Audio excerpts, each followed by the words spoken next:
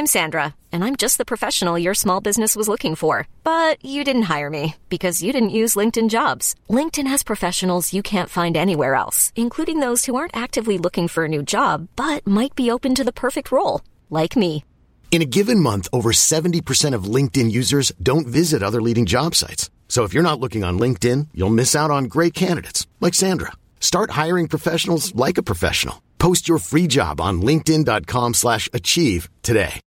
Since 2013, Bombas has donated over 100 million socks, underwear, and T-shirts to those facing homelessness. If we counted those on air, this ad would last over 1,157 days. But if we counted the time it takes to make a donation possible, it would take just a few clicks. Because every time you make a purchase, Bombas donates an item to someone who needs it.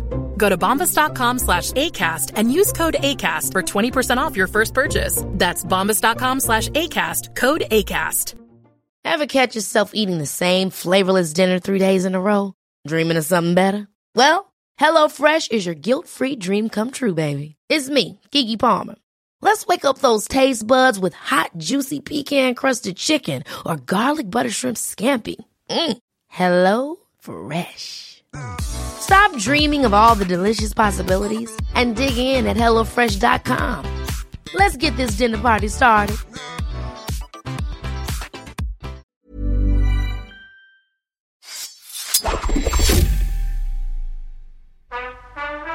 Hey guys, you ever wonder what Phil and I wear while we podcast? You can find out if you join our Patreon. We'll also be talking about the films of 1989, but that's definitely less important than seeing our Zoom backgrounds, our headphone choices, and our sweatshirts. It's true. It's true. You'll get to see all the various pieces of artwork that I have framed on my office wall, and you can see Kenny's garden, sort of. So that's something. That's exciting. It's a hanging garden. It's a hanging garden. But perhaps more important than anything, we are doing this Patreon to cover the best films of 1989. Batman, When Harry Met Sally, Indiana Jones, The Last Crusade, Ghostbusters 2, with amazing guests like Tom Meissen, Liz Hanna, Joanna Robinson, Brian Cogman, Chuck Hayward. You can sign up at patreon.com/podcast like it's 1989. And for $5, you'll get access to all the audio of these fantastic episodes. For a few bucks more, you'll get video as well of our 99 and 89 episodes. And perhaps, most importantly, you'll be supporting us so we can just keep making podcast content for you guys.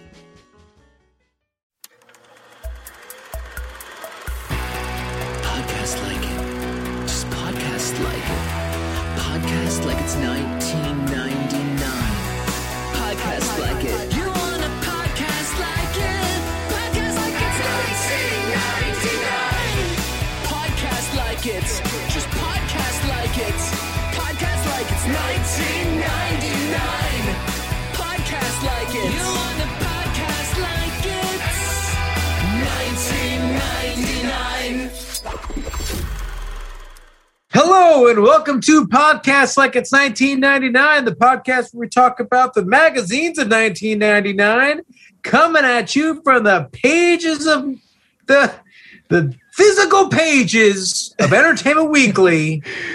I'm one of your hosts, Kenny Nybar. And I am Phil Isco. And with us today is the man I consider a brother from another mother. I don't think he considers me that, but I consider him that. Because we complicated, Kenny. Because we have all the same interests. You do. You guys are very similar. When Joe is the only person I follow who tweets about Big Brother. He's the only person he's tweeting about Survivor. There are always things that Joe does that the ups and downs of the Buffalo Bills football team. I texted Joe during that game. I was really pulling for the Bills, man. I was really hoping and like several other people. My texts were this like horrible chronicle of like, yay, but no, but yay, but no. It was crazy. That was a crazy game. Because the whole internet roots for you, Joe. That's why. I hope so. It's true. In that regard, I hope so. I also think it's worth noting that we have spoken Entertainment Weekly in the past because I feel like the three of us, not just the three of us, many millions of people, but this magazine was a staple for me when I was growing up. It is. I feel like it's appropriate that we're talking about it right now because, unfortunately, Back on February 9th, Entertainment Weekly ceased print publication. So you can still get it digitally, I'm assuming, in some sort of the iPad version of it, I think, is still happening, but it's monthly. Oh, it's a website. No. Yeah. That was old. They went monthly. Yeah, they went monthly back in 2019. Yeah. And now they are a website.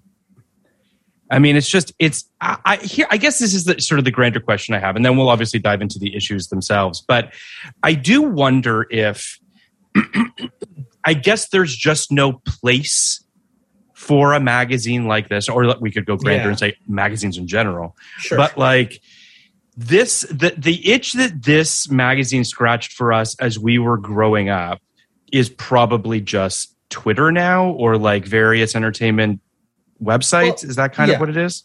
Well, it's that everything is so available to us now and so accessible to us. In between, I think Entertainment Weekly got usurped by a lot of things. One of them is Twitter, but one of them is IMDb. One of them is Wikipedia. Sure. One of them is YouTube. You know what I mean? Like the fact that it was, I mean, you talk about that date in February where they announced that they were ceasing print publications. Yeah.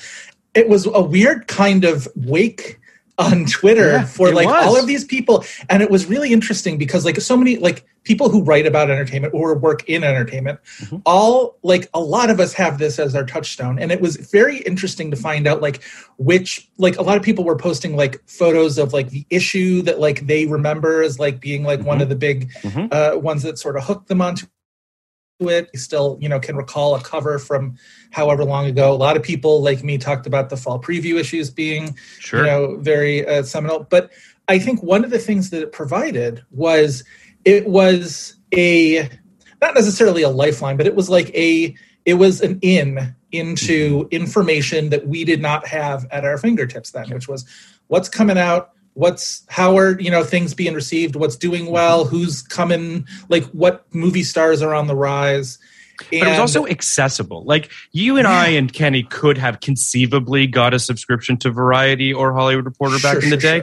But like who the fuck would want that? Well, and it was also so inside baseball and it's all deal making. This was like an accessible, but also felt like you were on the in of what was going on in the industry.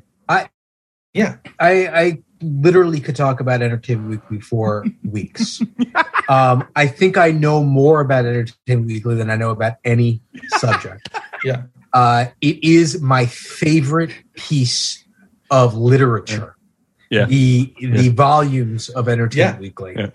And never missed an issue. I tweeted about this. I very rarely tweet, and it's true. I tweeted about this that, you know, I was one of the kids picked up in my mailbox.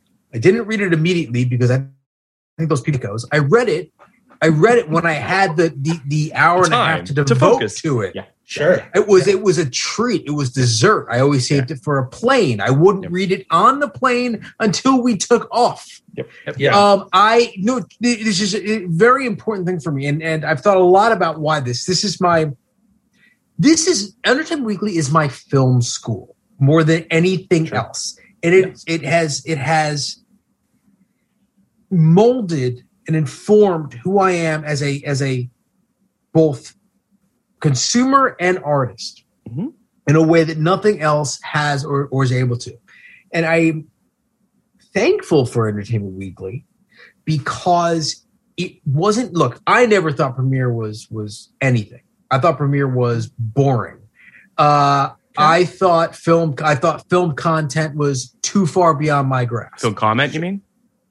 Or film comment was too far beyond my grasp. But what I want to say about Entertainment Weekly was Entertainment Weekly could have just been this is what's coming out this week.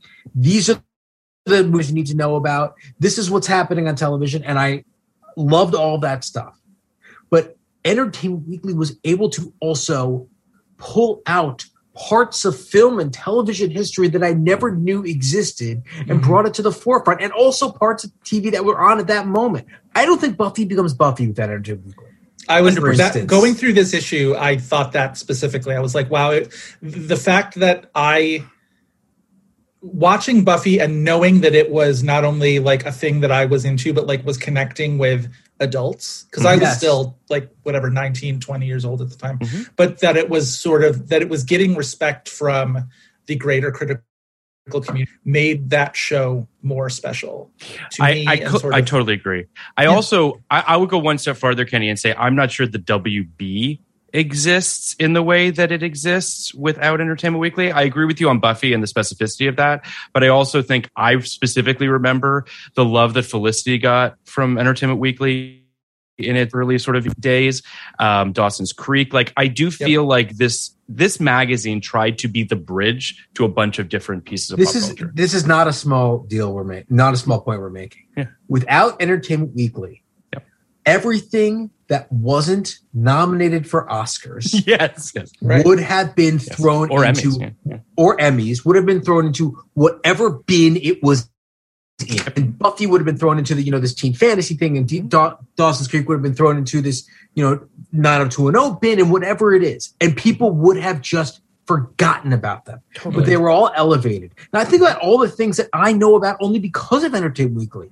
I only know about Superstar, the Karen Carpenter thing, because of Entertainment Weekly. The Todd Haynes. I only know about basically John Waters' entire oeuvre because of Entertainment Weekly. Like these, there's so many things like that they turned me on to. That that and Siskel and Ebert, but Siskel and Ebert did it in a half hour every week. Entertainment Weekly devoted articles and times and space and column inches and all this stuff to these things that were gettable if you wanted them. Yep. Yeah. Like Sling Blade. All right. I never would have gotten to see Sling Blade. Right. Of Entertainment Weekly. Lone Star is another one that I remember seeing. Lone Star. Yeah. And they say something about Limbo in this issue that I wanted to burn it. But it is for me, and I think you guys, and I think so many people from the ages of about 30 to 50.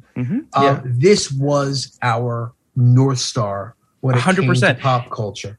I also think the shows that this issue talks about, your Sopranos, your Felicities, your Freaks and Geeks, these are all shows that are not registering on the level that, your fucking ERs or your Who Wants to Be a Millionaire. So I think it's worth noting, to your point, Kenny, that like these are crazy esoteric things, right? But they are outside the realm of what everybody is looking at. They're not to jump around this magazine, but the top 10 TV lists were pretty interesting to me.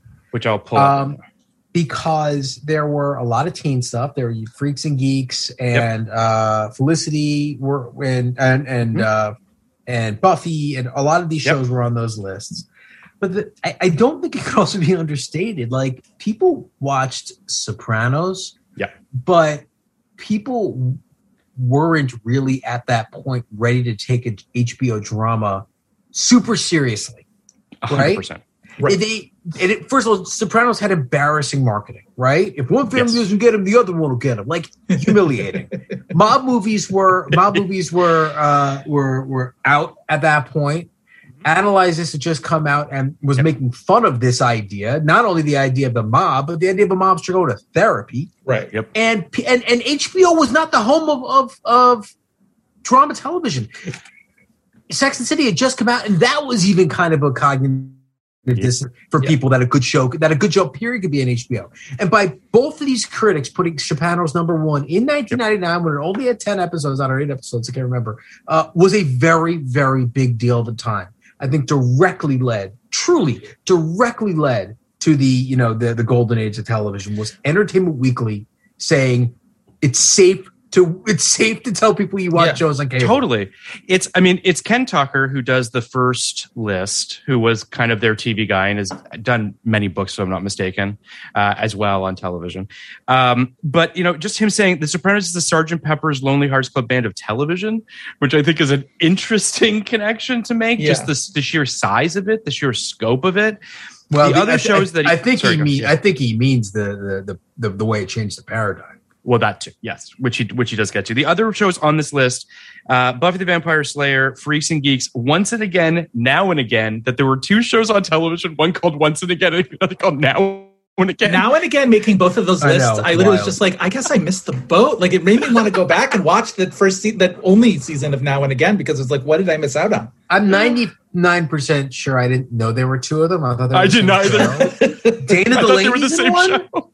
Kim Delaney? I remember Now and Again got a lot of commercial time on NFL football. So I watched a lot of like ads of like John Goodman like getting exploded in a train explosion or whatever. And then the Once and Again was the Billy Campbell Celia Ward show. Celia Ward. Right, Yes. which I totally remember. And I remember it being kind of a critic's darling and never watching it. Now and Again, couldn't even tell you what that show is.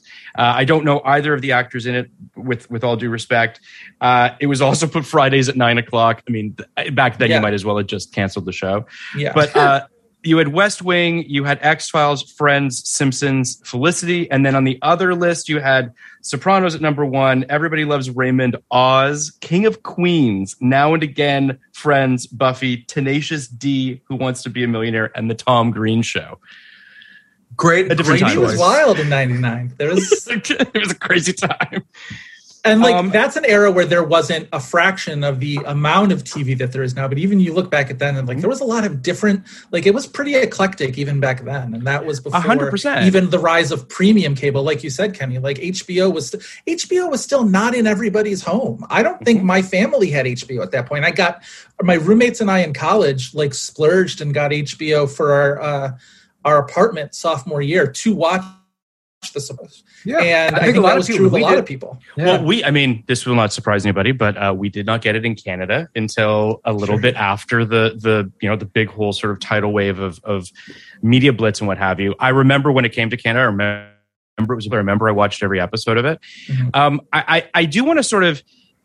Before we dive headfirst into this specific issue, I just want to very briefly touch on another issue that came out a few weeks earlier, literally called 1999, the year that changed movies. It's worth I want to briefly touch on this. This issue, this episode is not about this issue, but I feel like we'd be remiss if we didn't at least kind of touch on it for a second. Sure. I want to just very quickly just read the opening paragraph of this article where it says, you can't stop waiting for the future. You can stop waiting for the future of movies. It's already here. Someday, 1999 will be etched on microchip as the first real year of the 21st century of filmmaking. The year when old rules about cinema started to crumble. The year when a new generation of directors weaned on cyberspace and cops, Pac-Man and Public Enemy snatched the flickering torch from the aging rebels of the 1970s. The year when the whole concept of quote unquote making a movie got turned on its head. I think that there's.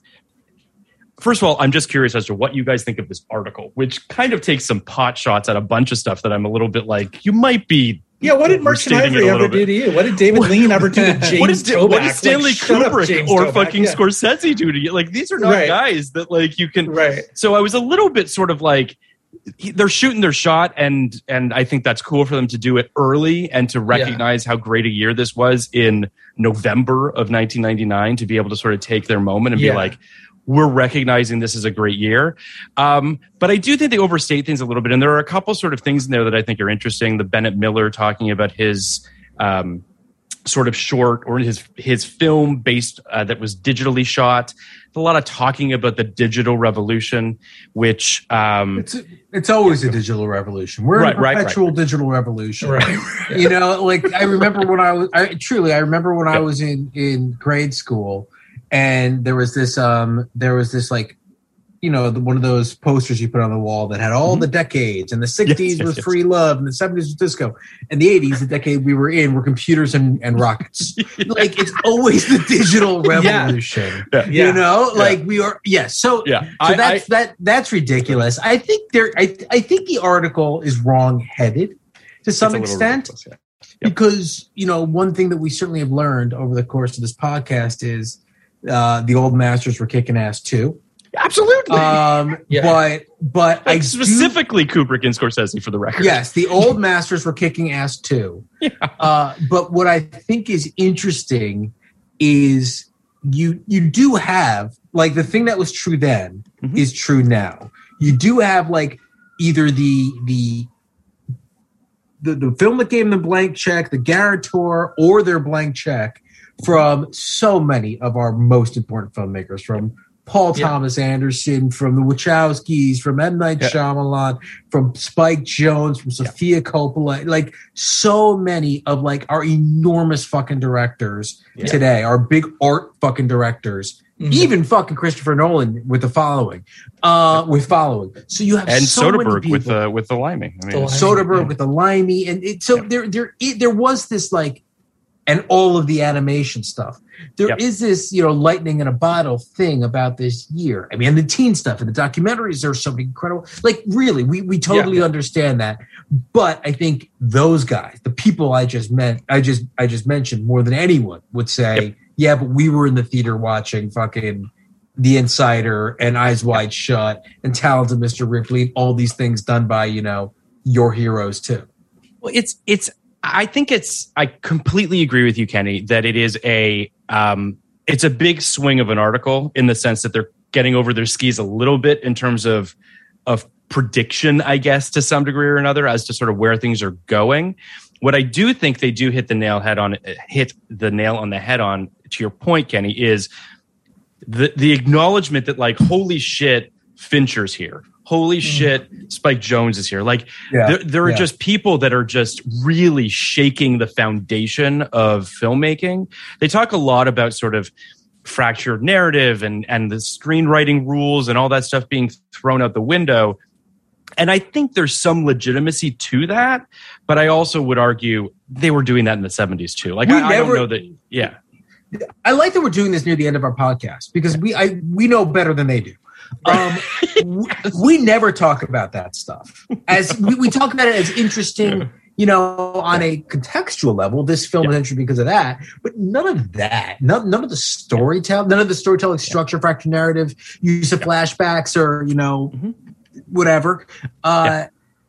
Seems super revolutionary. Yeah, it didn't seem that groundbreaking to me because I feel like, your William Goldmans and your, whoever. Oh my God, you go back to whenever. You go back to fucking Rebecca. You go back beyond. I mean, So they've been fucking with a 3-act structure and a straight line for a really long time. So I don't want to give too much credence to that, and I think they maybe give too much in this article. I do want to read just one very quick quote. We have not talked about Magnolia yet, but there's a great quote from Paul Thomas Anderson here where he said, "I've never read a screenwriting book. When he was composing the arc of Magnolia, Anderson borrowed a model from an unlikely source." I know the answer. I know the answer to this. Sorry, because I remember this. Yes. I want to tell you what it is. Okay, I could quote from this fucking article. Okay. It's fucking a day in the life. It is. The way it crescendos, then crashes, then crescendos again. Yeah. The quote is, "I looked to Sgt. Pepper and the White Album for inspiration." He said, "I tried to structure my movie like a day in the life, how it would sort of build, fall off a cliff, then start building back up again. And more structurally from that song than any movie I've seen." And I'm telling you, I remember every fucking word written in every article of this magazine.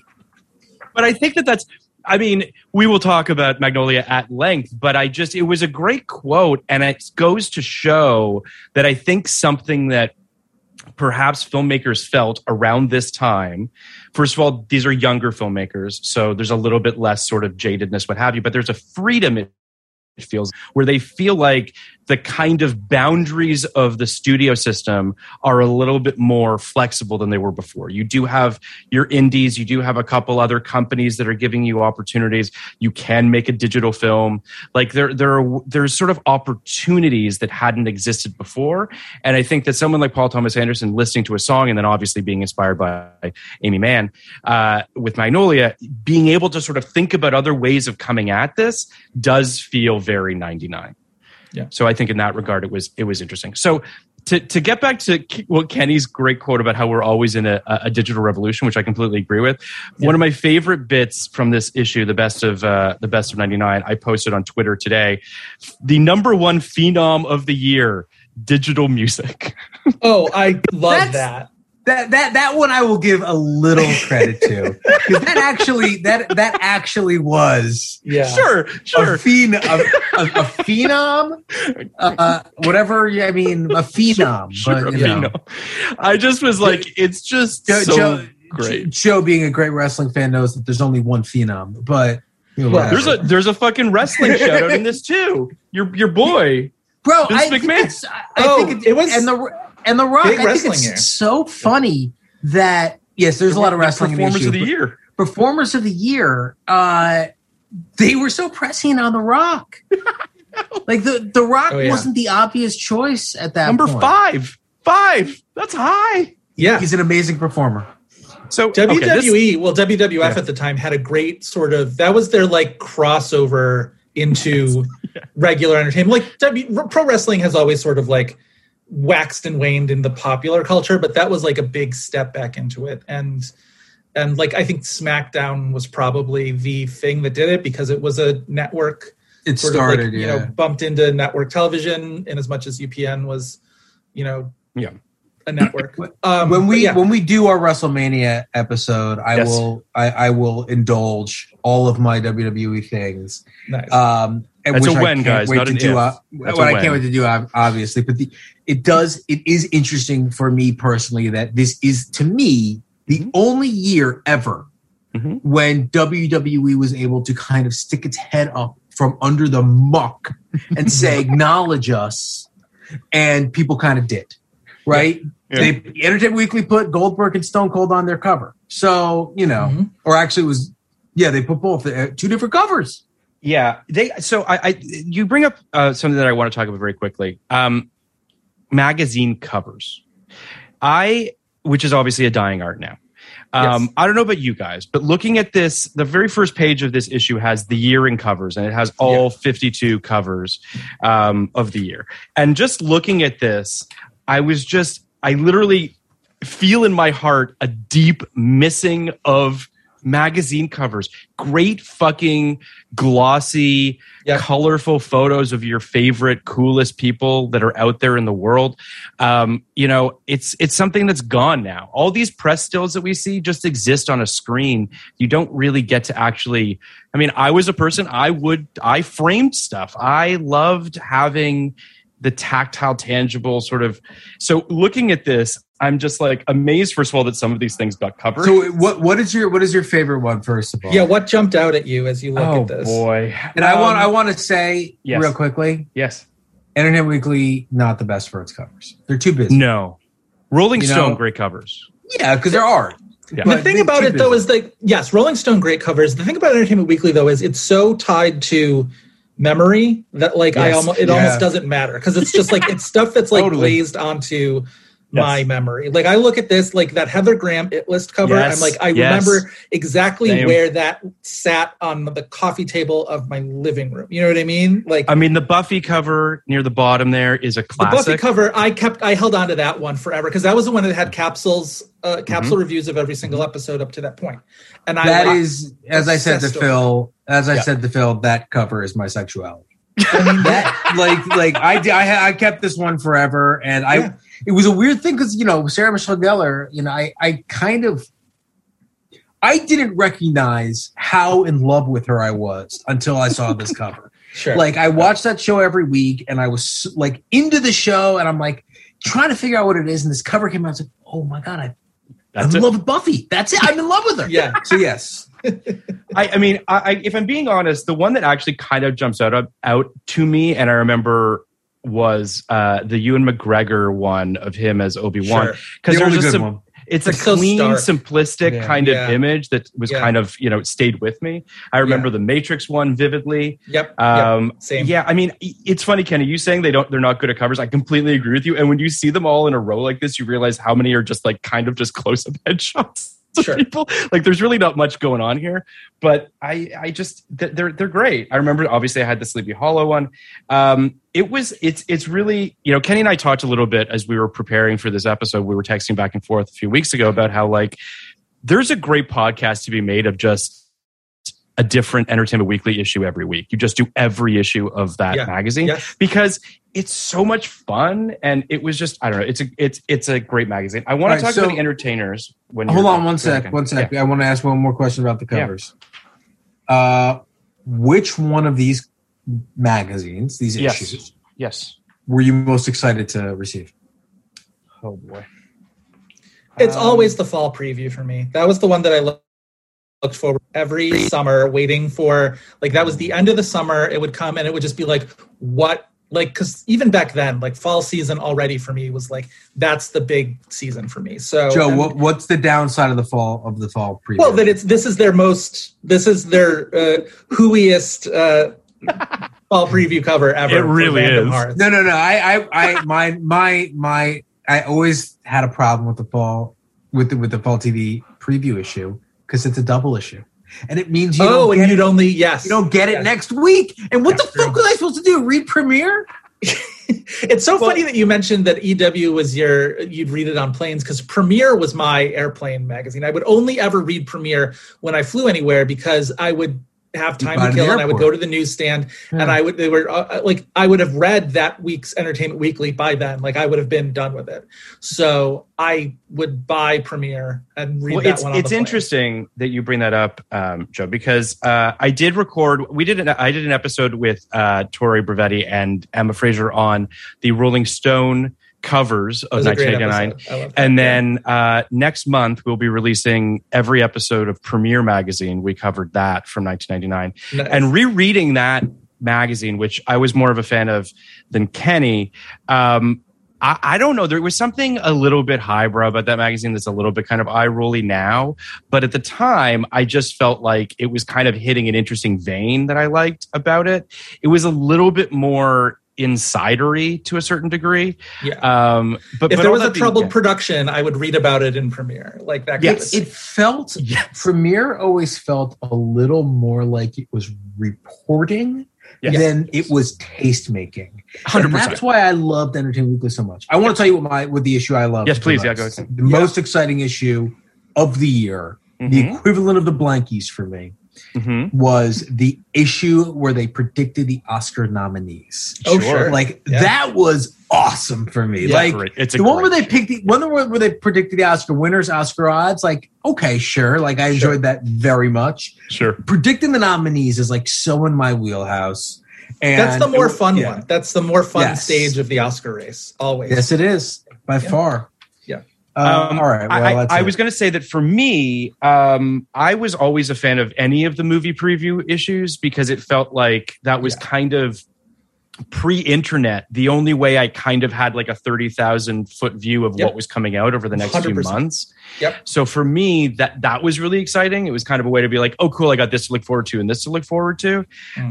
So I did really love those. But if I'm being completely honest, I fucking love the best ofs, man. Like every year, the best totally. Of was like my way of being like, here are the books I need to read. Here are the albums I need to listen to. Here are the movies I need to watch that if I hadn't seen them already. The Great TV shows, all that stuff. It was just it's a perfect kind of, because again, now in the world we live in, as we get closer to the end of the year, every single person you know puts out their best of on Twitter or whatever. So like you're inundated with it. But back then, this was a perfect kind of one issue thing that I could look at. Phil, there are a few here which I would love to get my hands on. Yeah, I know. There's the 100 greatest moments in TV. They were obviously had a theme for the year. The 100 greatest moments in rock. The 100 greatest moments in movies. The 100 greatest entertainers. And I really would love to see the 1999 Power issue.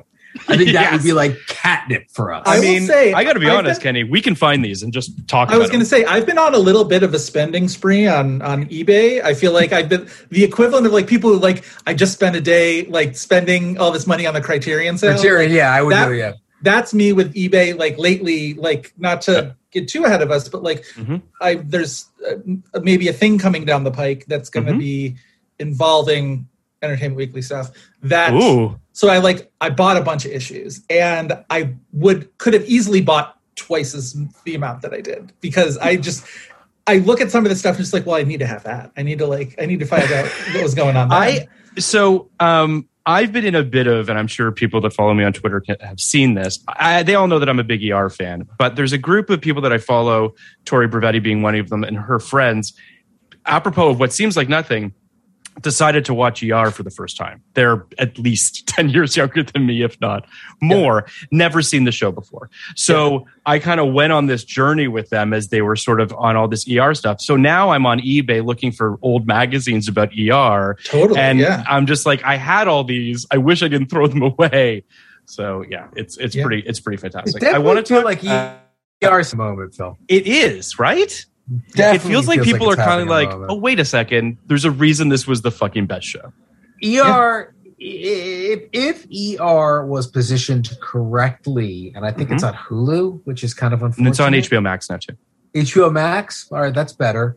But if it was positioned correctly, it could be kind of the Friends or Office of the next year. Or totally 2 years. agree with you. You know, people could really run through that. I mean, truthfully, if it was on Netflix, it would be there. Yeah, you know what I mean. Yeah, like that's what I'm getting at. Yeah. Maybe it could happen on HBO Max. Maybe it could happen on Hulu. But yeah, it's. I think that it's to your point, Kenny. I think that it's a show that's kind of generationally, like it doesn't. It can kind of fit. It's sort of like why Grey's Anatomy became this whole new, like a whole millennial Gen Z thing happened with it when it went on Netflix, because there is sort of this. You know, it's. There's nothing particularly. You know, it's medicine. It's very simple. It's saving people's lives. Like it's anyway. ER is great. Everyone should watch ER. I want to talk about the entertainers. I want to just walk through this list really quick here. Yes. I gotta ask you guys, what do you think about Ricky Martin being deemed the entertainer of the year? I mean, he's incredibly hot in this one photo. I mean, okay, so like. The thing that I love about going back into stuff like this is the time capsule nature of this. Where like 10 years later, you would have never looked back at 99 and been like, Ricky Martin was the entertainer of the year. Like you would have, but your memory would have gone past that and papered it over and colored it with the next 10 years, whatever. But I like the fact that like looking back on this, it's just like, yeah, like Ricky Martin was everywhere that year. He was. And he had the sort of the sheen of this could be the next 25 years of global pop superstar because he came onto the scene. It was the Grammys performance. He did the World Cup song, and it was this very sort of like global phenomenon. I, of course, being a soap opera dork, already knew him as Miguel from General Hospital. And I was happy that he made it big.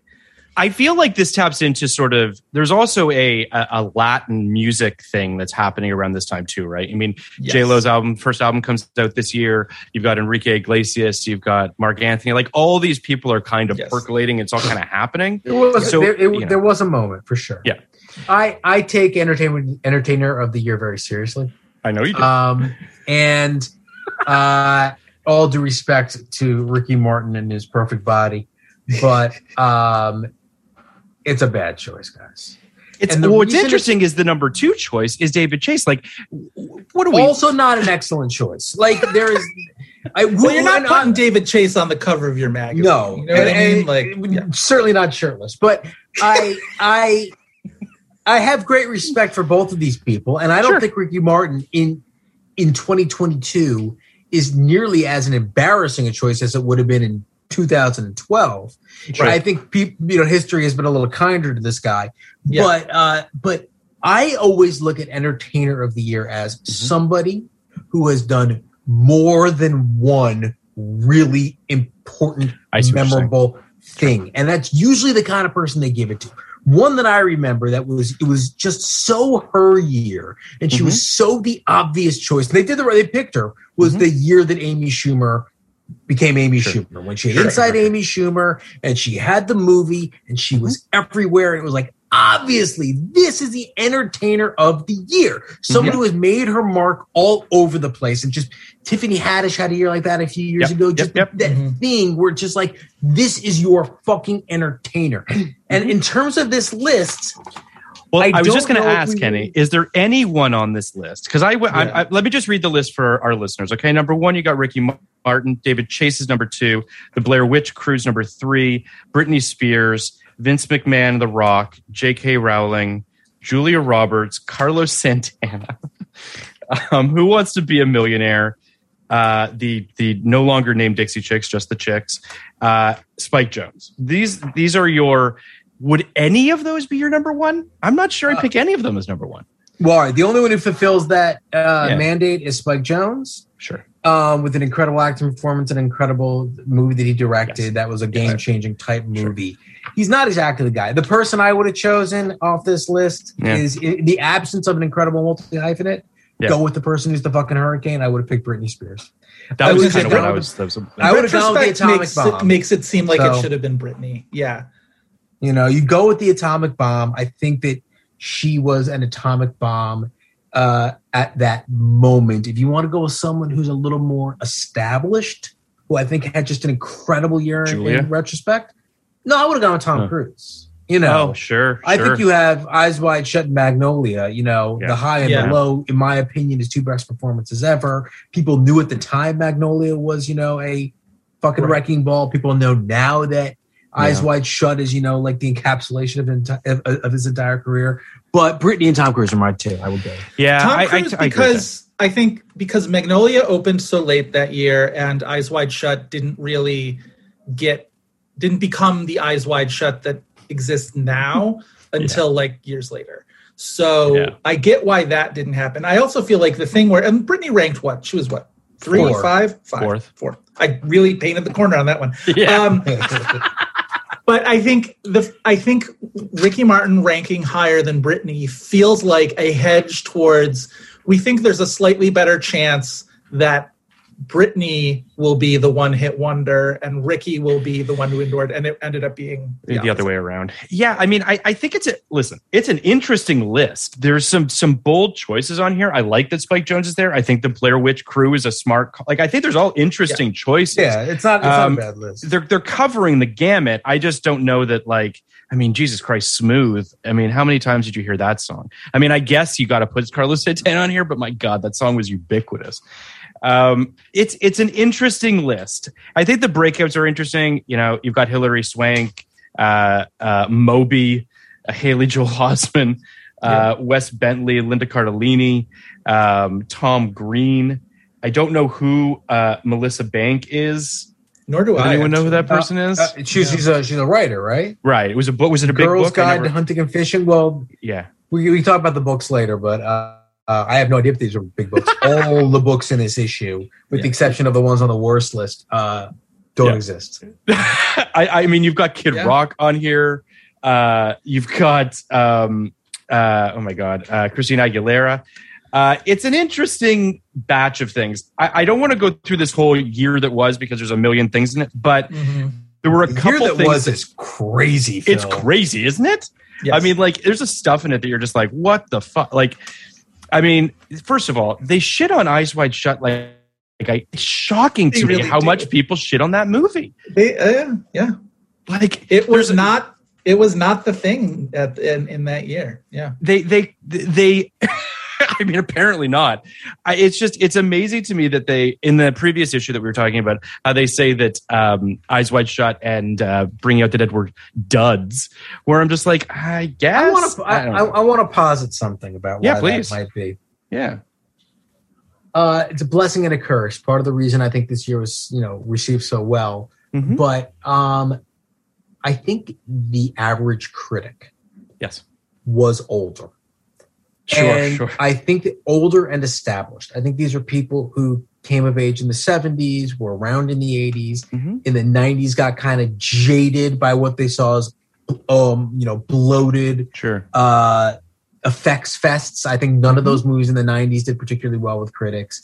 And I think they were very emboldened by the indie revolution, bringing them back to the roots. I feel like that is the trajectory of Siskel and Ebert, but also people of the Gleibermans and the Peter Travers and people of that ilk. Oh yeah. I think that these high-ish budget movies from auteurs, specifically Bringing Out the Dead and Eyes Wide Shut and Eyes Wide Shut, hit them wrong. I think it hit them wrong. And I think that's why those particular movies and a lot of the other movies that we like from bigger directors, but were kind of ignored at the time. I think that's kind of what happened. I think they felt like they were the ones who made Miramax a thing, made Sundance a thing, made Polygram a thing, made the mainstreamification of foreign films. The second critic has All About My Mother as her top film, thing in documentaries. And I think these overwrought movies that we're crazy about now, these maximalist movies from auteurs, I would throw Son of Sam in there too, hit them wrong. Even Talented Mr. Ripley kind of did that too. I think what's interesting is today, the critics on the forefront, the critics who are people our age and younger, people that, a lot of these people we know personally, who are the ones who like people like these auteurs getting their $80 million checks to do what they want to do. Right. I think that's because we kind of lived in this period where they weren't getting. I agree. It's why I think that, the article from the 99 issue is so fascinating, because it does kind of feel like shots fired a little bit, right? Like, it does feel like someone being like, if you are out of touch right now, buckle up because it's only going to get worse for you, right. Which I think is interesting in and of itself. I'm not sure that it actually plays out that way, but I think that it's an interesting thing. My sense about all critics, Joe, you're a critic, so you can tell me this, is there is no greater pleasure than finding someone on the upward trajectory. Absolutely. And there's no age where a critic, a decent critic, a critic who actually loves the game will ever gatekeep like that. So right. I think I know, because I was watching it. I know Ebert loved to break new people. I know they all love to break new people. So it's never about that. It's almost the opposite. It's like, get out of here, old man. And it's interesting because we're going to do Gloria very soon with Lumet. And that was a movie where I think people were like, you had your time, old man. Get out of here. Yeah. And then he did a bunch of things near the end of his career that are actually, widely Before beloved. The Devil Knows. Yeah. I mean, it's Sidney Lumet, so you can't say it's his best film, but it's just it's a top 10 film of his. It's an incredible movie. So in this chunk here, the year that was in 99, there's a couple things that jumped out at me. One of them I just clocked here, and I don't know why I thought this happened way way more recently than it did, but Fabio being on the roller coaster and getting hit with the Canadian. We should have done a whole episode about it. Amazing. I'm not messing with you guys. I'm literally driving in my car last week. I pulled up to a stop sign, and who's next to me? Fabio. And he looks in a yellow fucking Hummer situation. He looked exactly the same. Long hair. Had my kids in the back. Immediately told them the story of the bird and the roller coaster. It's truly the best thing that's ever happened. It's amazing. Here's what's great. First of all, for people who don't know, Fabio was on the Apollo Chariots roller coaster at Busch Gardens in Williamsburg, Virginia, when a Canadian goose hit him in the face. Now, there are two photos here. YouTube this. You will love it. But what's amazing is there are two photos here. There's one with them all fucking smiles. He's got three girls next to him in white outfits. They are all having the best time. Cut to a shot of him just blood pouring out of his face. It's a phenomenal photo. Horrified. It's amazing. It's an amazing photo. Funny. And it was the maiden voyage of this roller coaster, right? That's why there were people taking photos. And he was the celebrity guest. And it turned out that way. It's amazing. I have never heard of this happening to anybody, let alone Fabio, on the first fucking ride in a Busch Gardens roller coaster, dressed in white with hot chicks around.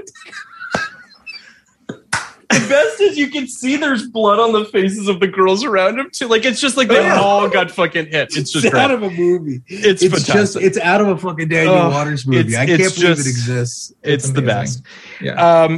So then I read this, which I didn't know happened. Maybe you guys remember this NYPD Blue thing. Do you guys remember this? I do not remember this. Apparently, Stephen Bochco inked some $50 million production deal. And after the new season began, he locked horns with ABC that wanted to move its time slot. He dug in his heels, and they reached an agreement, and it was aired 2 months late in January. That's pretty insane. I mean, it just goes to show how powerful he was, I guess, at the time. But it's incredible. But then they bumped him to a mid-season premiere, so it was jokes on you, Bochco. There's lots of stuff here, but how many people tuned in to watch Clooney's last episode on ER? Almost 40 million people. That's great. That's crazy. I mean, old TV ratings is an endless well of Yeah. I mean, then they broke more records, I think, as they continued. I mean, when Juliana left and whatever. I do think it's this Jamie Tarses thing I thought was interesting. After 3 years, ABC Entertainment President Jamie Tarses resigns. Where is it? What date? That's page 82. It's in August. Where recruited from NBC, where she brought Friends and Frasier to the air, Tarses failed to receive the reverse Alphabet's decline, and was behind only 2 hits, The Practice and Dharma and Greg. It is really interesting. Jamie Tarses is a fascinating career. I think that she got a lot of love and was very quickly torn down. And it's the industry just, for whatever reason, just did not have why. Well, I mean, yes, obviously there's the patriarchy is terrible, but I just think she's just one of those people, and obviously Sorkin makes a whole meal out of this in Studio 60. I was going to say, she deserves more credit for bringing Matt Albee and Danny Tripp back to Studio 60. It's true, she really should have got more credit for that. I mean, Tarsis, she had three really interesting things about her, aside from everything. One, she was a woman. Yes. Two, she was about 12 years old. And three, she was in her 20s when she was running the network. Yeah. And three, she's the daughter of a Hollywood executive as well. Mm-hmm. So you had three really interesting dynamics. You have the woman in the man's world. You have one of the youngest people probably in the office. I mean, today, people in their 20s are like assistants and like that's it. And three, there's some nepotism going on there. So it was a very interesting dynamic, but she was a brilliant executive. She was. And then she was an extremely successful producer on her own with fanfare. Mm-hmm. So I believe they have happy endings, right? Which is one of the finest shows. Yeah. You know, and The Wilds was the last thing that she worked on Amazon as well. Yes, and she just died recently, which is obviously horrible, super young, and but a fascinating incredible person. Hollywood career. Yeah, I also 100% thought this photo of her was Alex Kingston from ER. 100%. Or what's her face from NYPD Blue with the curly hair? Delaney? What's her name? Oh, Kim Delaney. Kim Delaney could have been that too. I want to read a very quick one. Page 85, September 29th, Wishy, Washington, at a political fundraiser, Warren Beatty I jotted this down too. Campaign platforms, but neither confirms nor denies that he will seek the Democratic presidential nomination. Can you imagine if Warren Beatty had run? Yeah, would have been Watchmen. Yes, we'd all have President Redford. Yeah. It's just he is one of those guys that like he does, I guess, sort of seem presidential, whatever the fuck that means. But like, it would have been interesting. Let's just put it that way. I would have loved it. Beatty's, Beatty's the best. One of the best Hollywood guys ever. But like one of the dominant moods in the country in that election was we just want to move on from the Clinton scandals and like to like double down on that and like bring in like your most womanizing president ever, like even more so than with Madonna. Right. Just like, but all his cards are on the table, and Annette Bening as first lady though would have paid to see that. That would have been absolutely good. Would have been a perfect. But think of all the great movies we would. So then in terms of just a very quick thing on page 90, another ER thing, Juliana Margulies turns down $27 million for an extension on her contract to walk away from the show, which she did at the end of season 6, which I think is interesting. This Matt Drudge thing is fucking bonkers. Before you get into that, I don't want to just launch a list. I want to get into all this. Every single thing in the calendar section is brilliant, and I love it. Do we feel like she made the right decision? Hiring for your small business? If you're not looking for professionals on LinkedIn, you're looking in the wrong place. That's like looking for your car keys in a fish tank. LinkedIn helps you hire professionals you can't find anywhere else, even those who aren't actively searching for a new job but might be open to the perfect role. In a given month, over 70% of LinkedIn users don't even visit other leading job sites. So start looking in the right place. With LinkedIn, you can hire professionals like a professional. Post your free job on linkedin.com/achieve today. Ever catch yourself eating the same flavorless dinner 3 days in a row? Dreaming of something better? Well, HelloFresh is your guilt-free dream come true, baby. It's me, Keke Palmer. Let's wake up those taste buds with hot, juicy pecan-crusted chicken or garlic butter shrimp scampi. Hello Fresh. Stop dreaming of all the delicious possibilities and dig in at HelloFresh.com. Let's get this dinner party started.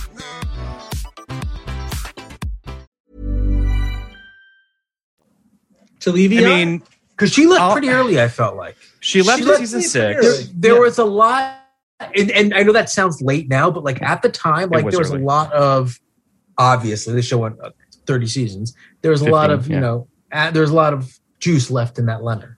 Sure. I guess I'll say this. I'm of two minds on it personally. And I've read, she's given many interviews about this and talked about how for her, it was less about the money. It was more about A, quality of life, and B, feeling as though her character was so hinged to Clooney that they'd bring her a new love interest in season 6. And Goran Visnich is a very dreamy man for sure.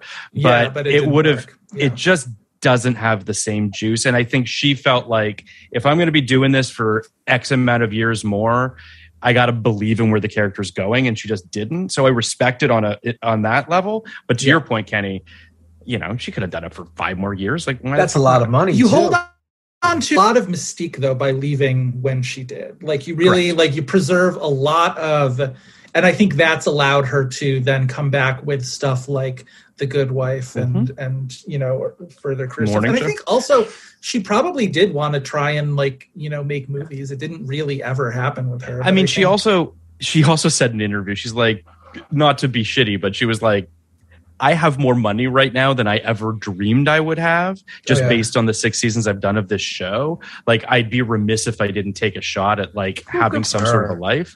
So I respect it. And the amount of money she must have now. Oh my God. She can actually go to the same restaurants as Reese and Jennifer Aniston. Yeah. That must be so funny on that show when you have Reese, Jennifer Aniston, and Steve Carell, like, basically playing credit card roulette at Mr. Chow's every night. Yeah. And some of these people just can't go. Nope. But Juliana Margulies can go to the same restaurants. Do you think Billy Crudup can go? I don't think Billy Crudup can go. I don't think Billy Crudup can go. Who else is on that show? Crudup, I think Crudup goes and, like, pulls out his credit card, but he's, like, waiting for them to be like, it's okay. It's like, no, it's okay. Billy. Who is on that show? Because I mean, Jennifer Aniston, Reese Witherspoon, Steve Carell, Gugu Mbatha-Raw, Duplass. Well, not Gugu Mbatha-Raw after the first season. Right. Gugu is definitely not eating there. Mark Duplass isn't eating there. Duplass, I think, has cash, bro. I think Duplass. I mean, 7 seasons. 7 seasons of the League as the lead. I think. Oh, you're right. You're right. He has the League. You're right. You're right. It's a lot of projects. I always think about that though, when you just think about, like, somebody who's just like, yeah, I have a lot of money, I don't really, like, need to, and it's just like, I feel like I enjoy working sometimes, and I feel like I take a lot of pride in my work. Sure. But, like, if I had that kind of money and I could retire, you better believe I would retire. Well, I don't think you would, Joe. I don't like working that much. Like, I hate to break, like, I don't. As long as you show up once a year on the Blankies, then yeah, that's all that matters. And keep tweeting about Finn Balor every once in a while. I'm fine. So I want to just, I don't really want to talk about this Matt Drudge thing. I want to move into the great performance, because fuck Matt Drudge. I want to talk about these great performances of the year. You've got the cast of Sex and the City, everyone's favorite, Kevin Spacey. Then Samantha Morton. You've got the two people from Now and Again. I couldn't even tell you who they are. And you know Margaret Collin. You've seen Independence Day. You've seen. Oh, right, that's who she is. I know that she is. Yes. She was in 3 Men and a Baby. Yeah, I was going to say it's those 2 roles. It's pretty much that, but like it's those 2 things. Yes. Matt Damon, Talented Mr. Ripley, Elizabeth Franz in a Broadway revival of Death of a Salesman, Tom Tykwer, Pamela Anderson Lee. I saw that in the theater. That Death of the Salesman. Did you? Was it good? Yeah, Elizabeth Franz is not who you remember from that. Who else was in that one? It was Brian Dennehy. He was just sweating his ass off under the lights. I mean, it's unbelievable. So, Kenny, I'm curious as to your thoughts on Mark Shaman getting love here and not Trey fine. and Matt. That's fine. Right. I think it's for the musical component, I guess. Yeah. Trey and Matt are just a different fucking thing. They're you know, no matter what you feel about them, and I think most people have, like, conflicted to positive feelings about them. Sure. They're just living in rarefied air. They don't need anybody. Even in '99, when this movie came out, and they took these characters and made a movie that was one of the best reviewed films of the year and nominated for Oscars. Yep. That was more than anything, like, the validation that they Shaman's the element that elevates that movie from one thing to another thing. You know what I mean? Like, we agree with that. Yeah. Does he write Book of Mormon with them as well? No, or am I making that up? Right, that's Lopez. That's Bobby Lopez Lopez. from Frozen. Okay. Yeah. Okay. Yeah. So then the Wachowskis get a shout out, understandably. Margaret Cho, Russell Crowe, Jerry Seinfeld for reasons whatever. Ron Eldar, Terrence. It's an odd year for Seinfeld. Jerry Seinfeld for it, reasons whatever. What are the reasons? I think he had a fucking HBO show, or did he? He had that HBO special that was like the year after Seinfeld ended. Yeah, I don't think that's what it is. I think it was because he had a good. I think it was because he had a good hosting appearance. SNL list. Yeah, SNL. Wow, that's great. The HBO reference is to a joke he made about Oz. He's got a good PR person. Yeah, Janet McTeer. I mean, ridiculous. Kenny and I mean, not that we hate Janet McTeer, but like, I love Janet McTeer. Celia Ward, Jay Moore. That's a show we need to do the pilot of Action, Kenny. We should talk about that. Yeah, we should. God, that show was such a big deal back then. Yeah. And nobody talks about it anymore. No one talks about it. Tiger Woods getting a tiny little square here, considering that he, changed golf forever. But it was 2 or 3 years after he was on the scene. So I feel like he already had gotten all his flowers, but that's just. We got some Jeremy Northam love. How about Glenn Keane getting a shout out? Yeah, of right. all people. Yeah. Glenn Keane, for Jeremy Tarzan, Northam of all from things. An Ideal Husband and Winslow Boy, Kenny, two favorites. And also from Paris, Texas. They don't Paris, put Texas. That one. Oh, sorry, Happy Texas. Oh, Happy Texas. That one in yes, here. Yeah, Happy Texas. Yeah, that didn't make the cut. Obviously, sucks. Reese. We need to talk about the people that unfortunately passed away in '99. I want to skip to the movies. Let's get to the movie lists because that's obviously. So was I the only one back then, not to interrupt you, who would please. Every year with the year-end issue, I'd look at Gleiberman's top 10 and Schwartzbaum's top 10 and essentially score them, who had the better, who's matched mine more closely and thus was more correct every year. I kind of did too. I kind of did too. I'd be lying if I said that I was a big Gleiberman fan. Is it Gleiberman or Gleiberman? I've heard both. Okay. So, yeah. I liked Lisa's more, I feel like, by and large. I felt like Lisa's was a little bit more interesting. I felt like Lisa was definitely better and more sharp tongued and definitely had more of a of a take. I thought both of these people were two of my lesser favorite film critics. You know what's really funny is that the magazine, my love for the magazine got to a place where honestly, I almost didn't really think about the critics so much as I was like, Entertainment Weekly is so omnipresent in my life that I was just like, Entertainment Weekly is putting up 2 lists of movies I should check out. Ultimately, it didn't really matter that much who the critics were. Yeah, But I'll read Owen's real quick. Though I do think Ken Tucker was a very good TV critic. I agree with that. Yeah. Owen's list: Man on the Moon, Topsy Turvy, Boys Don't Cry, Run Lola Run, Mr. Death, Go, Being John Malkovich, Election, Blair Witch Project, and Dogma. It is a pretty bizarre list. Not even so much the entries on it, maybe more so in the rankings. Joe, when you said you would score them, how would you score them, and will you score this? Well, so I would basically, at that moment that I was reading it, I would look at my own top 10 list and be like, how closely do I match? And so I guess scoring is maybe the wrong term, but looking at this and what my top 10 for that year, because mine's always changing. I'm trying to think of what would probably match it. Man on the Moon, no. Topsy Turvy is probably close to my top 10. Boys Don't Cry around that area. Go is in my top 10. I know you guys didn't like Go, but Go is one of my. Kenny saw Go twice. Kenny Jones went on second time. There was a third movie we did, and I was kind of trying to be a tough guy. I think Go is pretty great. I really do. Malkovich is definitely on my list. Election is definitely on my list. Blair Witch is definitely on my list. And then Dogma. Fascinating how often Dogma comes up in this issue, by the way. And I need to find the correct venue to finally delve into the Kevin Smith thing of my youth, because I cannot deny that he was one of those filmmakers who helped me become the film obsessed that I am today. You know what I mean? And it's and yet absolutely look back on this stuff and it's just like flawed and, you know, problematic and whatever. But like, I think particularly Chasing Amy and Dogma are two really fascinating movies that I would love to be able to like revisit in depth one day. I mean, I'll tell you, we did Dogma, and it was, first of all, it was a great episode, but it was also it's a weird, fascinating movie. I think we did a great job trying to unpack it. What's interesting about this top 10 list is Man on the Moon is such an interesting choice for number one. Like, I liked Man on the Moon.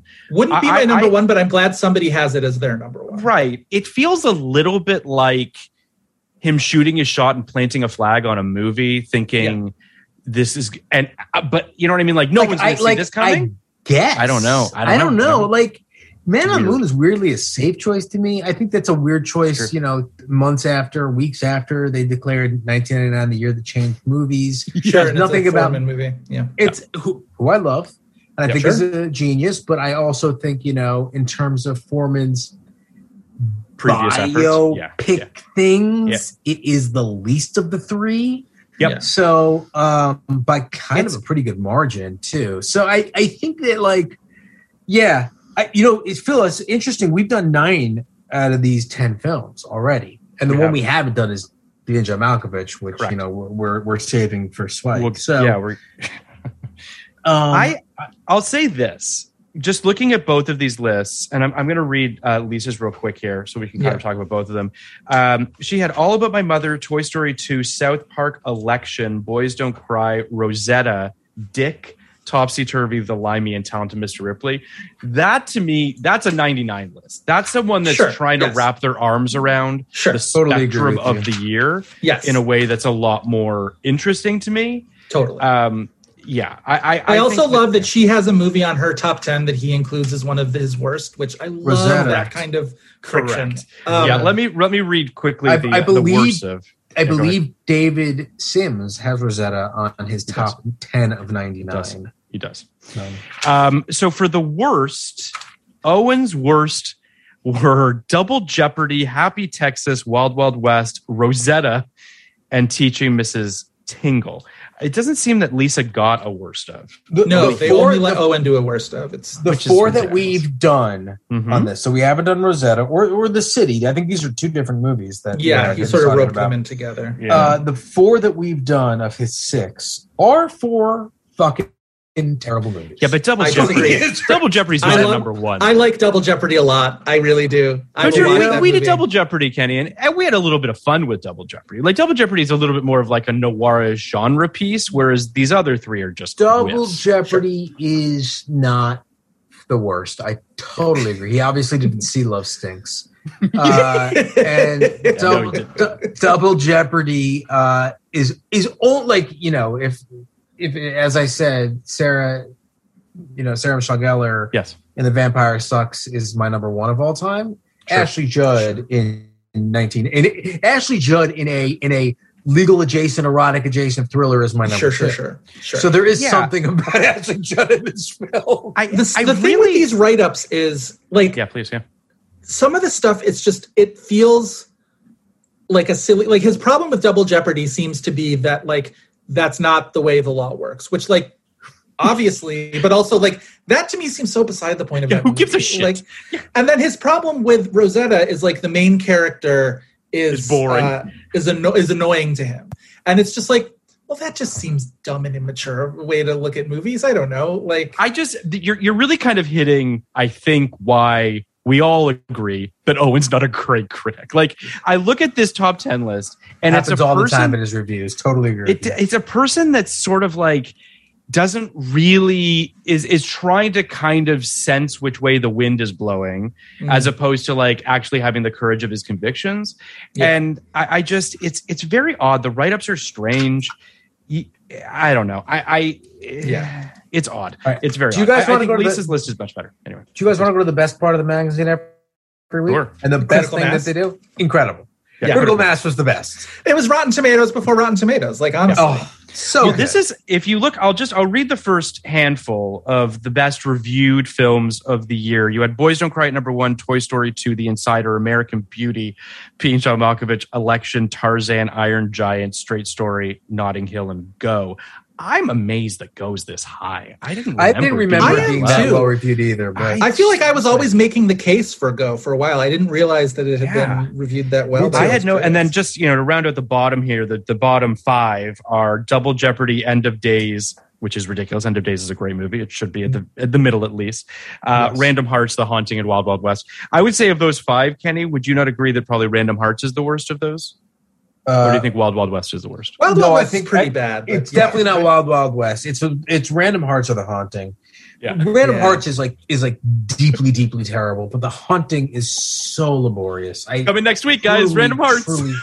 Truly, but I also love that, to Kenny's point, that this is such a fascinating thing to look at. You could get lost in it forever, right? Because it's just this giant grid. But you look at that bottom one, and it's like, okay, who was the one critic who liked The Haunting? And it was dude, that's what I do.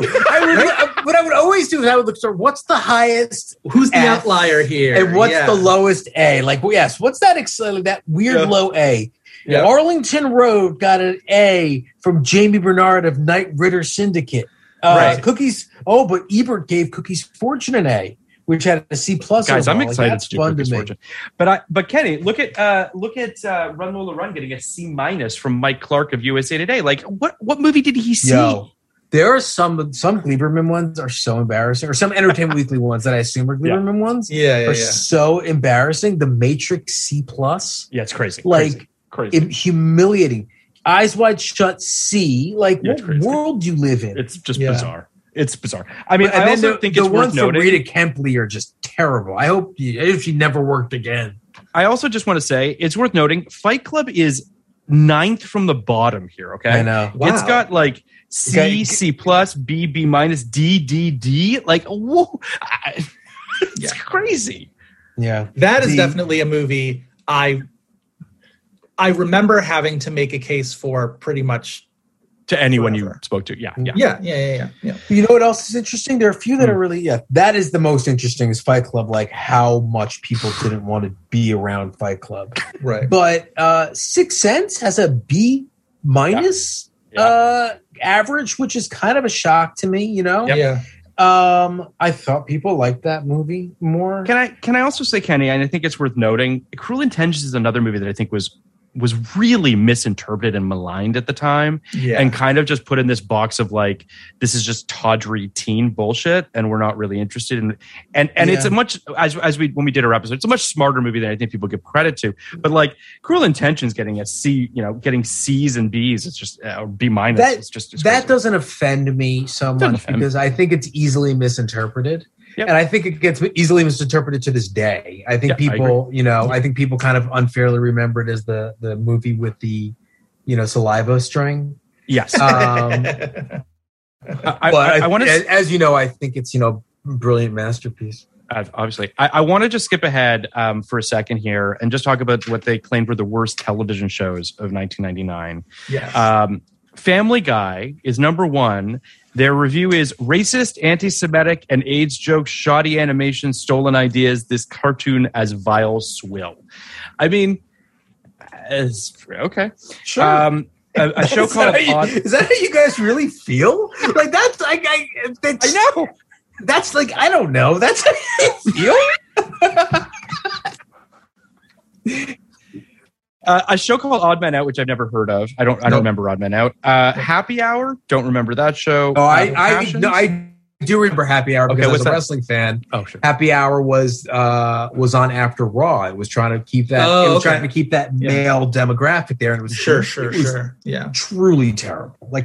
It was truly it was the Man Show hosted by the Zappa brothers, but stupid. Oh wow! Almost Laughing. It was almost Laughing. It was if the Man Show was crossed with Laughing and hosted by the Zappas, who no one cares about. That's terrible. Yeah, our list is number 5. Wait! You missed number 4. Number 4 is Passions. That's a soap opera. I mean, no, it's not. It's not. I mean, it is technically, but Passions was a soap opera. But Passions is not your normal soap opera. No, it's the craziest fucking shit ever. But also, here's the thing that I hate, where it's like, it's the only afternoon soap that I watched, and it's just like, and I totally get I can't watch all of television and comprehensively rank it because there's too much of it, and like even back then, I believe it. But like, there was nothing forcing you to then go in and shit on the one soap opera you watch. Totally right. I mean, I would actually argue that these 5 shows, this is a lazy worst, in my opinion. Like this isn't even Razzie shit, although Kenny and I obviously, and as do you, Joe, think the Razzies are nonsense. You can do a worst of list, even though I argue that I don't think you really need to.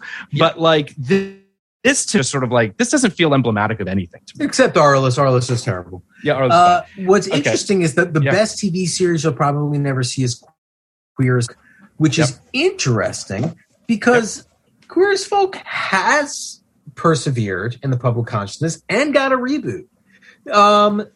So I think it's so emblematic of the way television was back then. I was just talking about this very phenomena. I can't remember in what context. Was about like, there were shows that were British shows that you were just like, well, I guess I'm just never going to see. Never going to want.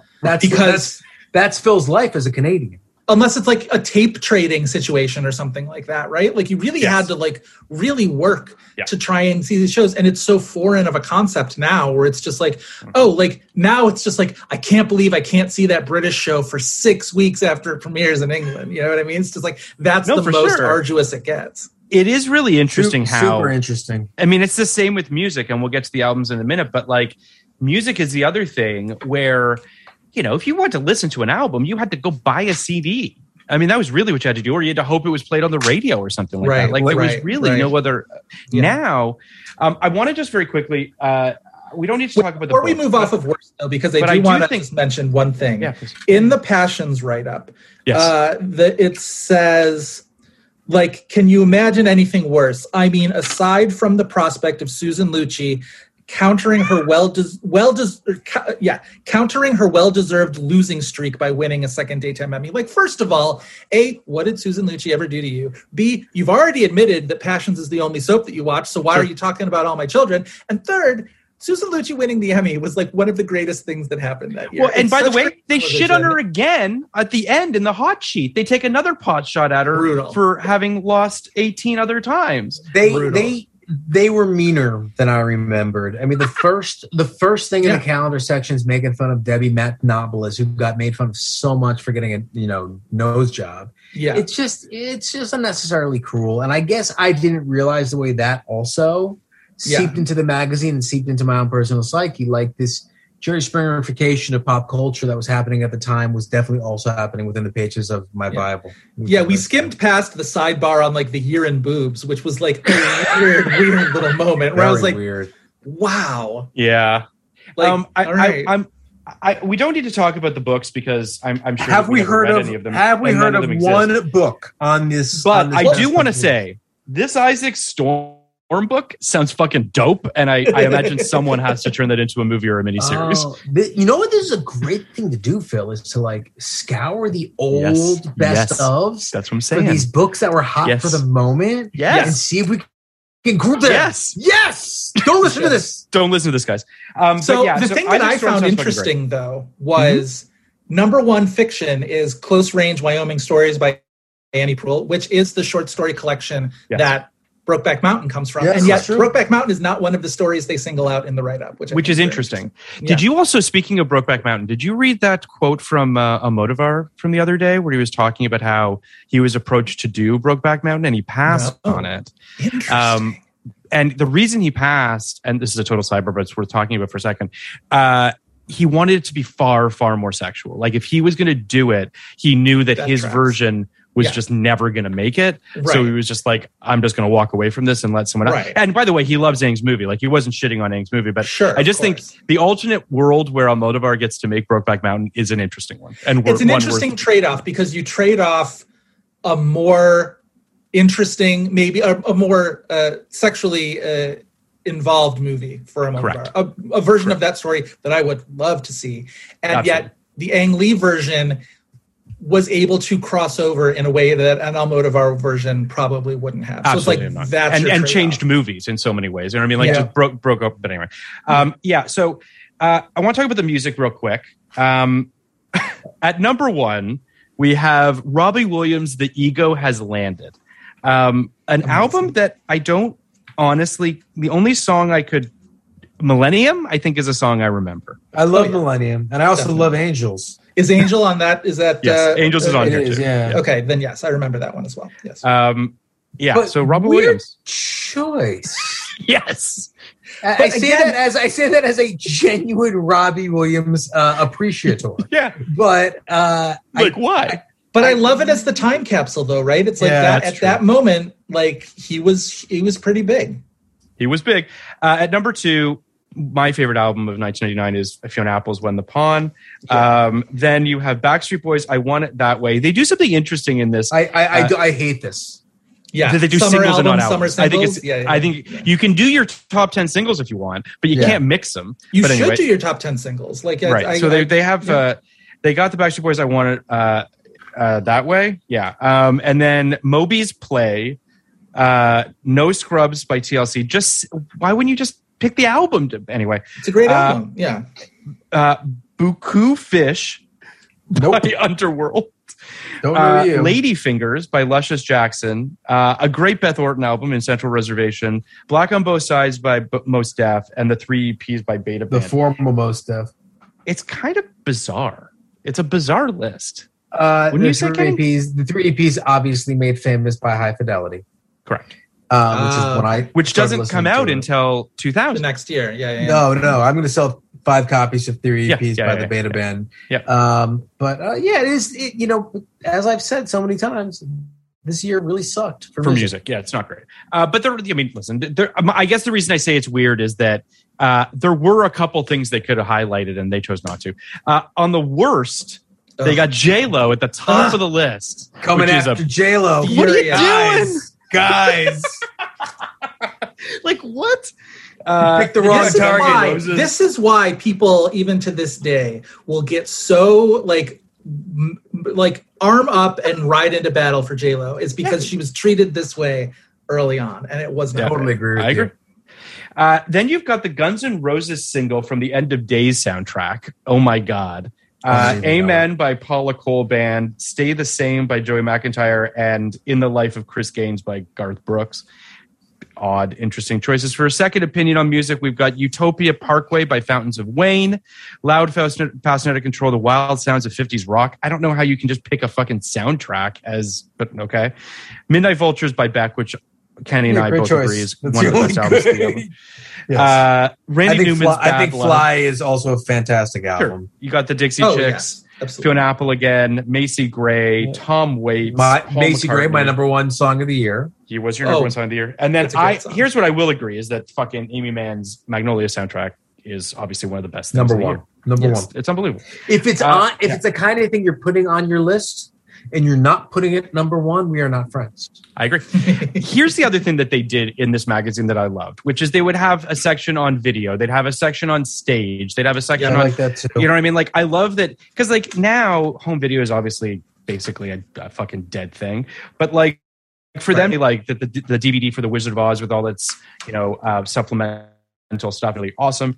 A Bug's Life, Kurt and Courtney, you got the Matrix DVD, Buffalo 66. Like they would use the video section to be able to highlight some stuff that they wouldn't. Very interesting. I mean, anyone writing for Vincent Gallo ever is interesting to me. Right. And then you're not going to be embarrassed by that. I think Kenny and I will agree on we've covered 3 of the movies in the worst section. Baby Geniuses, Children of the Corn 666, Isaac's Return. We have not seen. We didn't do that. We didn't do that one. The Mod Squad. We did that one.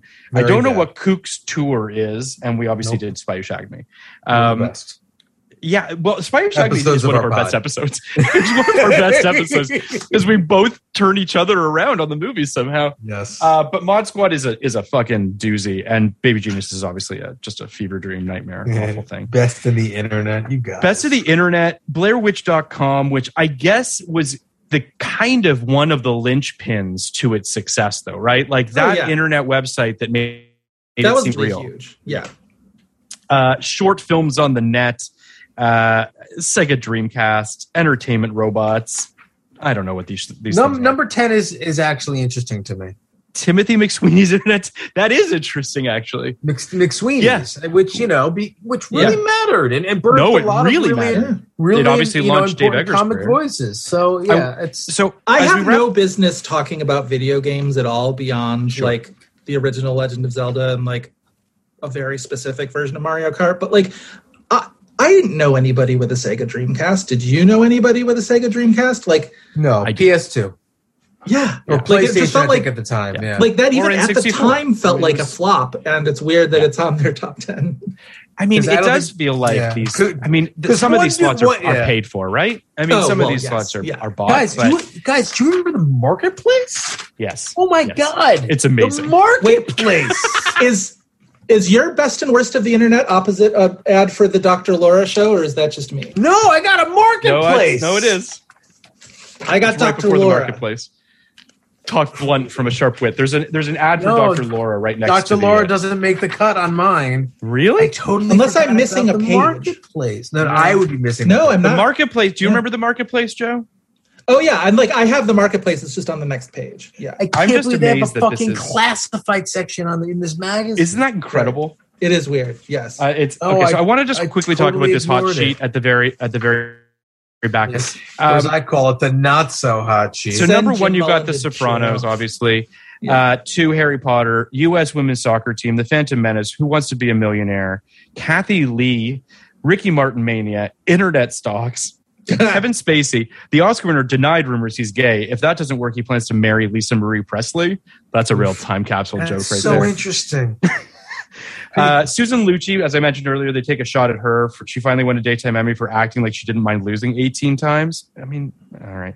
Here's the one that I think is interesting, bad Kenny, jokes, which speaks to the episode we did on inclusive in television. Yeah. Number 12, White Like Them. None of the 26 network shows that premiered in the fall starred a minority actor, and one of them was called Roots the Series. Oh, whoops. I mean, that's fucking nuts. Yeah. I don't get the joke. Is that real? I don't know. Roots, the series, couldn't possibly be a real thing. This is the thing about Jim Mullen's jokes. This is the thing about Jim Mullen's jokes is you end it and you go, "Was that the joke?" And you genuinely don't know. You genuinely don't know. I do genuinely remember this moment where they had not a single show starring a black actor, and I believe this lasted from about 1990 to about 2015. Yeah, it was a crazy thing. Yes, but yeah.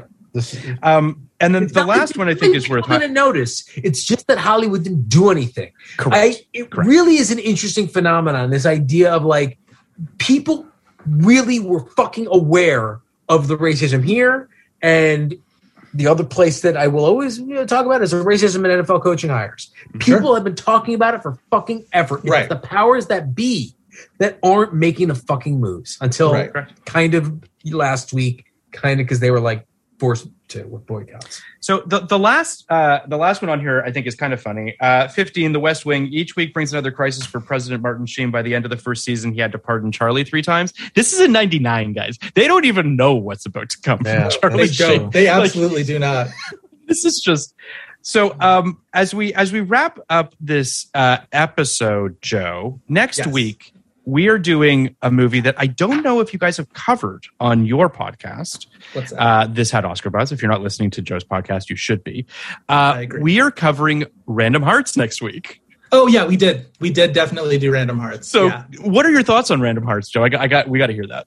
It's maybe one of the episodes that we always talk about. Like, what are the episodes we remember least? That's one of them. Just because, like, what is there to say? I remember we ended up talking about this weird, odd scene in a department store kind of a lot because it's just like it's the fucking best scene. It kind of is, right? It's like a short play. The absolute lack of chemistry between Harrison Ford and Kristen Scott Thomas, 2 actors we both love quite a bit, and individually, but like together, it just doesn't happen. It's just the coldest fish of a movie. Yeah, it's a shockingly bad movie. It's a great episode. We have Molly Margraf and Jerrica Lieberman. Lieberman. Okay. And I want to just say this about Random Hearts. I watched a chemistry test yesterday that was posted on between Patrick Swayze and Jennifer Grey before they did Dirty Dancing, and it is just like, you know what I mean, like just absolute sparks, right? The two of them are just like absolutely adorable. They wound up hating each other. I was going to say, wasn't the story there that they ultimately ended up hating? But I love that. I mean, the chemistry read. Yeah, and we talk about this on the episode, but like, look at Tom Hardy and Charlize Theron. Like sometimes, hate is good. Hate can be good under the right circumstances, but more than anything, this movie, Random Hearts, proves. Do a fucking chemistry read. Because if you don't, you're gonna get stuck, and then you're just gonna be watching two people grimace at each other for 2 hours. Or he talks about her mouth. I don't know. Yeah, I mean, I really, really, really hated this movie. It's one of the worst movies we've done / I've ever seen. But like, it's funny because Kristen Scott Thomas is doing her best, which I fear is not that good. And Harrison Ford is doing his worst, which is like awful. But he's not close to playing at the top of his potential. And she is trying so hard to pull something out of him. And there's like nothing there. It's like, don't you realize he's dead? Great though. That's the thing. It's like Kristen Scott Thomas. This is not her element. I agree with you. Is awesome. Like Kristen Scott Thomas, English Patient. She's fantastic. Yeah. I mean, Fleabag, great. But I'll say this too. Like, Under Cherry Moon, incredible. We talk about this a little bit on the episode, but like, this is a perfect storm of a movie, right? Like, this is where every single piece is just, they don't belong together. Yeah. Kevin, you know what I mean? Kevin Pollak. Sidney Pollack directing this film. It's not in his wheelhouse. It's not right. Everything about it is odd. Everything the script is strange. Everything's wrong. It's the opposite of a perfect storm. It's like an it's a beautiful day. Clear skies. Joe, this was as always an absolute pleasure. We can't wait to have you on our Patreon for 2009, which we will do with you soon. Very exciting. And I mean, listen, always a pleasure, and we hope that Kenny and I together have yet to be on. I know, we got to make that happen. It had Oscar buzz. We always want to come on. We will talk about anything. Yes, and then I could talk to Chris about the time I emailed my other friend, Chris File, and thought it was him, my real estate broker friend. Wait, you have two friends named Chris File? You know two people named Chris File? The other guy is Chris Field, but it's spelled the exact same way. Amazing. And I emailed your friend, Chris File, to see if he could help my friend get a house in L.A. And what did he say? He never responded. And then I emailed him back. And I'm like, because when he was on our show, I told him. I emailed back. I'm like, remember I told you I had another friend named Chris? That's who this email was. That's why. Oh my god! Yeah, but he never responded. I know two Chris. Yeah, that's amazing. A Chris File and a Chris Field. It's great. Well, Joe, we can't wait to have you back. We can't wait to be on your podcast. Tell people about your podcast real quick so that they can listen to it. Sure, yeah. It's called This Had Oscar Buzz. Chris File, not Feel, and we talk every week about a movie that had Oscar hopes, buzz, potential, and never got any Oscar nominations. And we sort of unpack why. And sometimes they're good movies that didn't catch on, and sometimes they're bad movies that rightfully were ignored. And yeah, it's a good time. We've had some good ones lately. We just put up our episode on Margaret. That is one of my favorite ones that we've done so far. Movie. We're on Twitter at @Oscar_Buzz, and you can get all your links to follow subscribing to us. Have you done? I got a random one. Yes, that I think had Oscar buzz. Joe, you'll be able to tell me if I'm wrong or right. American Dreams. We've not done that one. I don't know if it had Oscar buzz or whether it was. To my recollection of that movie was that it was just sort of like a summer comedy kind of a thing. That was a Weitz Brothers. Hey, am I crazy? Was that a post about a boy? Because they got an Oscar nomination for About a Boy. They did get an Oscar nomination for About a Boy. That is true. I don't know. American Dreams always seemed like a broader kind of a comedy in its. Am I crazy, Kenny? Was it the Weitzes? No, it definitely was the Weitzes. Okay. I think it's interesting only in that. Now, it might not work if there was no Oscar buzz. Yeah. A lot of Don't Look Up DNA in that movie. Yes. I think that's interesting to note. Yeah, and I think that there's something about that. I mean, you know, who is it that's playing the George W. Bush? Dennis Quaid, I think. Is it Dennis Quaid? Wow. There's like, you have Wag the Dog, which I think is wonderful and brilliant and you know nearly perfect, and you have Don't Look Up, which is super fucking terrible, and you know, whatever, has its charms for some people, I suppose. And I do think American Dreams is trying the exact same thing as these movies, and it failed spectacularly. But that would be if I could prove it at Oscar Buzz, maybe I'll allow us on. Yeah, absolutely. I do think you're tapping into something that I think is interesting, Kenny, which is sort of the how hard it is to do Dr. Strangelove, right? Like how hard it is to do the presidential parody thing. Like I think Dave actually does a great job because it's pretty grounded and it's a lovely movie and a great movie with like a big heart to it. But like it's just like I think about like the Jack Nicholson stuff from Mars Attacks, right? Where you're just like, and I like Mars Attacks, but like that's the stuff that works the least for me. It's just really hard to do apocalyptic, you know, fucking global politics stuff in a way that doesn't either feel cheap or just, I don't know, it just doesn't work. But so how does one prove that a movie had Oscar buzz to you? That's the real question. In our experience, it's mostly Chris and I being like, do you remember that having any Oscar buzz? No, I figured that, and it sounds like you don't. So how would one prove? Like I if I pulled up something that said, I think this is a contender. If you could find an article where somebody is like, people are talking about Dennis Quaid as a possible supporting actor. All right, I'm in. Something like that. When we did Double Jeopardy, I remember being like, there are going to be people who are going to push back on that. We did, because I found an article in, I want to say, Time magazine that was previewing the Oscars for from the fall or whatever. And they included Ashley Judd for Double Jeopardy in their Best Actress contenders because that movie had made a bunch of money. I would have thought it would have been Tommy Lee Jones, but yeah. No, Bruce Greenwood, Best Supporting Actor. Truly Roma Mafia should have gotten supporting actress consideration. She was every movie she's ever been in. I do have to go. I want to throw out that I don't know if you've done, Joe. Yeah, Life Aquatic. Oh, we just did that semi-recently, within the last couple months. Because that's one that people don't realize never got any Oscar nominations. Exactly. Because you feel like it probably would have got a production design or something. And it was big. It was the movie that Bill Murray did right after Lost in Translation. So everybody was like, well, this is going to be the Bill Murray makeup Oscar. And it was post Royal Tenenbaums. It was like these two guys, they're fucking, it's going to, and then it didn't happen. Exactly. All right. Well, Joe, this was a blast as always. Thanks, we guys. love you. Can't wait to see you soon. Thank you, Joe. One last thing, please rate, review, and subscribe. Speaking of subscribing, check out our Patreon on all the best films of 1989, Batman, When Harry Met Sally, Fabulous Baker Boys, Indiana Jones and the Last Crusade, Ghostbusters 2, Field of Dreams, Major League, and many, many more. We are covering all the best films of 1989 with amazing guests like Joanna Robinson, Liz Hanna, Hunter Covington, Brian Cogman, David Iserson, and many, many more. All your favorite guests from our 1999 podcast are coming on to the 1989 Patreon. You can sign up for it at patreon.com/podcast like it's 1989.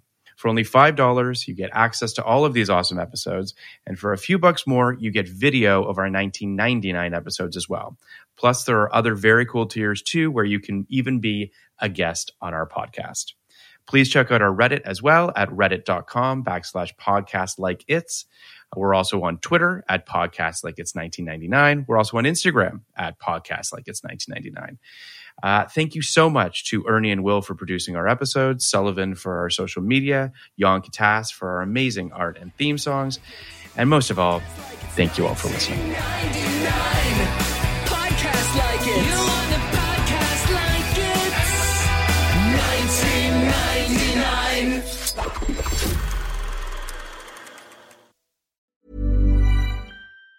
Planning for your next trip? Elevate your travel style with Quince. Quince has all the jet-setting essentials you'll want for your next getaway, like European linen, premium luggage options, buttery soft Italian leather bags, and so much more. And it's all priced at 50 to 80% less than similar brands. Plus, Quince only works with factories that use safe and ethical manufacturing practices. Pack your bags with high-quality essentials you'll be wearing for vacations to come with Quince. Go to quince.com/trip for free shipping and 365-day returns. Ever catch yourself eating the same flavorless dinner 3 days in a row? Dreaming of something better? Well, HelloFresh is your guilt-free dream come true, baby. It's me, Keke Palmer. Let's wake up those taste buds with hot, juicy pecan-crusted chicken or garlic butter shrimp scampi. Hello Fresh. Stop dreaming of all the delicious possibilities and dig in at HelloFresh.com. Let's get this dinner party started. Even when we're on a budget, we still deserve nice things. Quince is a place to scoop up stunning high-end goods for 50 to 80% less than similar brands. They have buttery soft cashmere sweaters starting at $50, luxurious Italian leather bags, and so much more. Plus, Quince only works with factories that use safe, ethical, and responsible manufacturing. Get the high-end goods you'll love without the high price tag with Quince. Go to quince.com/style for free shipping and 365-day returns.